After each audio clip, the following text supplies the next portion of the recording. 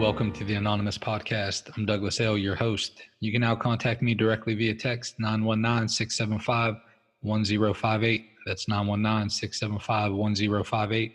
Or join our Facebook group at the Anon Podcast. That's TheAnonPodcast to fellowship with other guests. This podcast aims to be a commentary and discussion of Narcotics Anonymous literature, aiming to enrich the recovery experience of those who are on this beautiful journey. This podcast should not replace contact with your sponsor, your involvement with step work, or participation in the fellowship. Please use this podcast as another resource toward our collective growth as addicts in recovery. We're simply addicts seeking recovery, nothing more, and for sure, nothing less. Now let's get started. Hello, I'm Ian T, and this is the Just for Today for February 25th. Sick as our secrets. It would be tragic to write out an inventory only to shove it in a drawer. These defects grow in the dark and die in the light of exposure. Basic text, page 32. How many times have we heard it said that we are only as sick as our secrets? While many members choose not to use meetings to share the intimate details of their lives, it is important that we each discover what works best for us. What about those behaviors we have carried into our recovery that, if discovered, would cause us shame? How much are we willing to disclose and to whom? If we are uncomfortable sharing some details of our lives in meetings, to whom do we turn? We have found the answer to these questions in sponsorship. Although a relationship with a sponsor takes time to build, it is important that we come to trust our sponsor enough to be completely honest. Our defects only have power as long as they stay hidden. If we want to be free of those defects, we must uncover them. Secrets are only secrets until we share them with another human being. Just for today, I will uncover my secrets. I will practice being honest with my sponsor. Thank you. In today's episode, we will discuss the Just for Today meditation with our guest, Brandi W. Hey there, Brandi, and welcome to the Anonymous Podcast. Hey, how are you? I'm doing well. I'm glad you're here. So, Brandi, what is your clean date? Where do you attend meetings? And would you like to give your home group a shout out? My clean date is 3/31/91. I currently do all my meetings on Zoom. My home group actually closed down because of the COVID, so I'm currently homeless. No problem. All right, cool. So Brandi, could you share your thoughts on the Just for Today on sick as our secrets? Ooh, sick as our secrets. You know, that to me was one of the things I had to learn when I first got here is that a secret was going to take me back out. You know, when I first got clean, you know, we all come in with secrets, you know. That's kind of, at least that for me, that was the way I lived my life, was just one huge secret. And as I got clean and I started working steps, you know, I had to learn that the secrets are going to make me sick. You know, I don't always share all my secrets at group level, although I don't have a problem today doing that because I just don't have as many secrets. But when I first got here, that was like, ooh, not going to do that. So I learned to really trust my sponsor, you know, and even today, I don't have any secrets from my sponsor. I'm not healthy 100%. You know, it's like I can still come home with a secret from work and have to call my sponsor and tell on myself, sort of. You know, but that's what keeps me healthy. That's how I learn to incorporate the 12 steps and concepts and traditions into my life, is by working the steps. You know, they told me that you can live, I can live clean or I can live dirty, you know, and to me, living dirty is living in the secrets. You know, today I choose to live clean in all areas of my life, you know, whether it's home, work, out there at the grocery store, it just doesn't matter. That's what keeps me sane today. What else was there that I wanted to touch on? That's pretty much it, you know. I don't want to live dirty today. You know, I know when I'm living dirty by the way my gut feels. My higher power knows how to tell me when I'm not living within his will and a spiritual life. So, you know, that gut gets really kind of yucky, you know. So other than that, I mean, I'm all about, you know, tell my sponsor everything, you know, because I don't want to die today. That's really all I have. Yeah. So like for the newcomer that might be listening, what would you tell them about if like they're new to the program, they don't know anything about how to get a sponsor, how to form a relationship with a sponsor, the importance of it? What would you tell them? Like, what's your experience with like finding a sponsor and learning how to be honest with someone that you don't know? You know, that's a great question. You know, when I first got here, finding a sponsor was scary. You know, they all seem like larger than life. You know, and what I was taught was listen, watch, and spirit's gonna, you know, your higher power is gonna tell you who to pick. Um, as far as learning to trust, that's the way the steps are written. You know, you don't walk into your, you know, your first conversation with your sponsor and just barf all over them, you know, tell them everything you've ever done. You work your first step and your second step and your third step. And by that point, if you don't have a trusting and loving relationship with your sponsor, then you know what? You need to get a new one. At least that's how I found it for me. You know, I have done the, you know, 1, 2, 3, get a new sponsor. And it was because by the time I got to step 3, after listening and doing their direction and stuff, I found out that that wasn't who I needed to share that with. You know, I've also found out that there is nothing in this world that I have not done that somebody in this program has not done, or something that somebody's done it or worse. You know, that 4th step, by the time you get there, you'll know if that sponsor is the one that you feel you can trust. That was who taught me how to trust, you know, was my sponsor. Have I picked sponsors that ended up hurting me? Absolutely. But that is not the majority of my history with a sponsor. You know, when I'm listening to my higher power on who to choose, I was told, find somebody who's got what you want.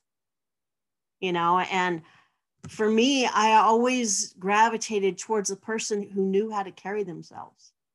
You know, they were strong women, or individuals, you know, that they not only talked it, but they walked it. That's why I say listen and watch, because if I see somebody talking the 12 steps and yet they're out there, you know, cheating on their husband, that's not really gonna jive with the type of person that I want to grow into.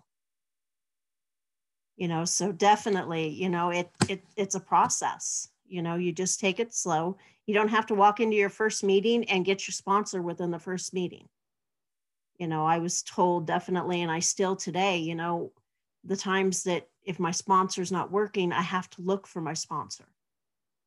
You know, back when I got clean, you know, there weren't as many women as there are today. Literally, I think that's one of the things I do like about Zoom is there's the ability to have a sponsor on the other side of the planet. You know, you just have to be willing to go to the meetings, listen, and have a conversation with them outside the meeting. Get their phone number, you know, call them, text them. You know, there's so many avenues today to meet the sponsor that's going to work and teach you how to have that honest and open relationship. It's definitely a reciprocal relationship with my sponsors. You know, it's not all one-sided. It's not just all me and it's not just all them.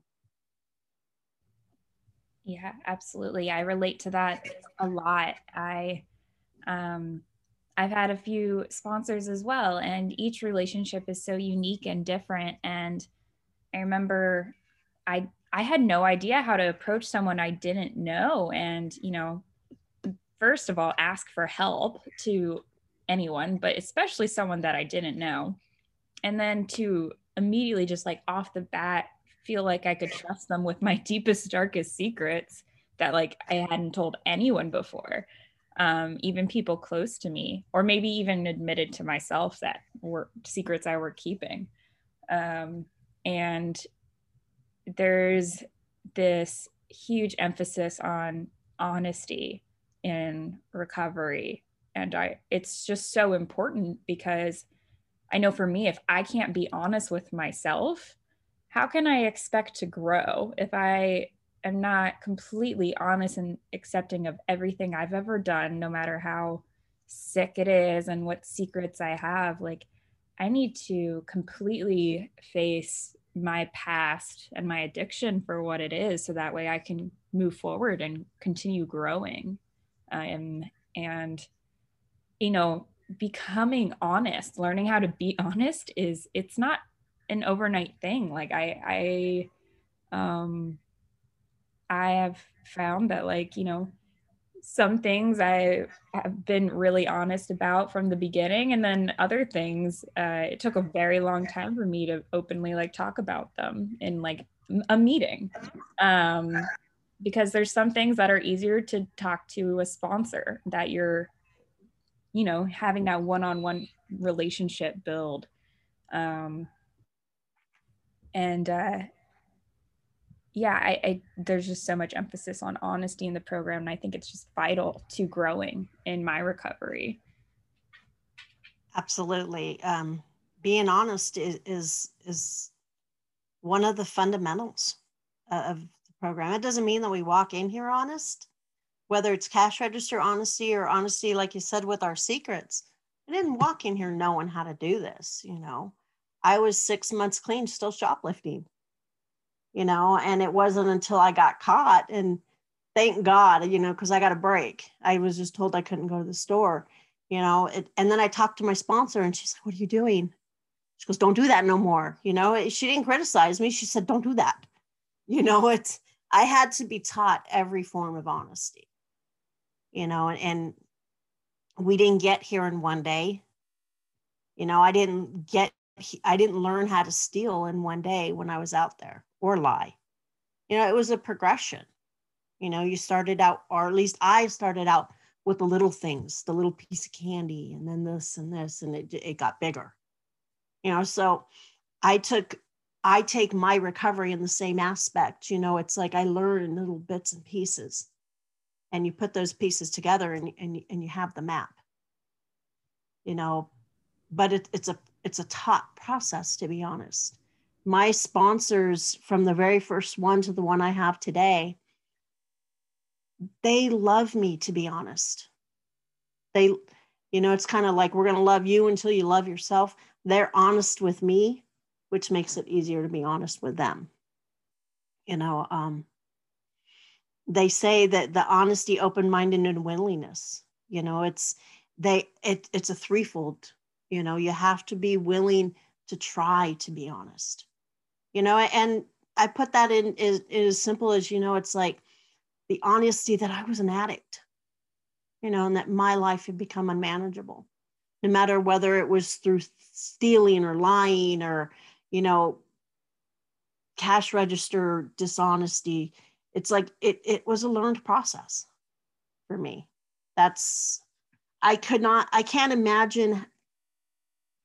Well, actually I can, you know, I've lived through other people, been in a relationship where that person was living dirty and being clean. And it's like, and I see how that affects people, you know, and I'm grateful that I didn't have to learn that process as much. You know, I did what I was so scared of relapsing when I got here that they told me to do it and I did it.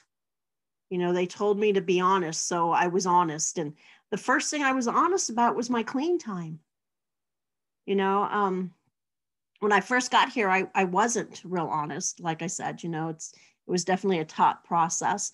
You know, I was in this program 18 months and still drinking because I didn't grasp the whole alcohol as a drug. I was a little slow in that department. And that was like my first big secret that came out, is I had to tell my sponsor I wasn't clean, you know, and She loved me anyway. She didn't care. And then I went to meetings and I had to be honest at every meeting that I had taken a token at and a key tag, and they loved me anyway, and it made it easy to continue that process, and I sorry, I get real choked up with that because I remember that fear of them, of me going, okay, I'm going to be honest and they're not going to love me anymore, and that first bit of, that's all right, I love you anyway, it just broke the walls down. That doesn't mean I continued being 100% honest, but that was the first time that I remember going, wow, it works. Mm-hmm. Yeah, I think there's a lot of people that can relate to that lack of honesty, even coming in, and even when you are still first getting clean, or even when you've been clean a long time, and just to relieve yourself of that secret, of that dishonesty, it's freeing. And the members of NA that are working a spiritual program will be right there to remind you that it's okay, and that you're still loved, and that you can move on and grow from that, and that there's no judgment. I think it's a beautiful thing. So we ask all of our guests this question at the end, and it is, if you could talk to Brandi W with 1 day or 1 week clean, what would you say to her today? What would you want her to know if you could tell her anything? Hang on. You're on the ride of the adventure of your life, and don't discredit yourself. You're stronger than you think you are. Because I didn't think I had enough. I didn't have enough to get through it. And I would definitely tell that Brandi, you know what? Just hang on, girl. It gets better. Thank you all again for spending your time with us today on the Anonymous Podcast. I encourage you all to focus on that magic 6-letter word, others, as we go out into the world. Stop by the Facebook page, Fellowship with Other Guests, or send me a text. Let me know if you'd like to be a guest or if you have any ideas on future podcasts. Until next time, I'm your host, Douglas L. Namaste, and God bless.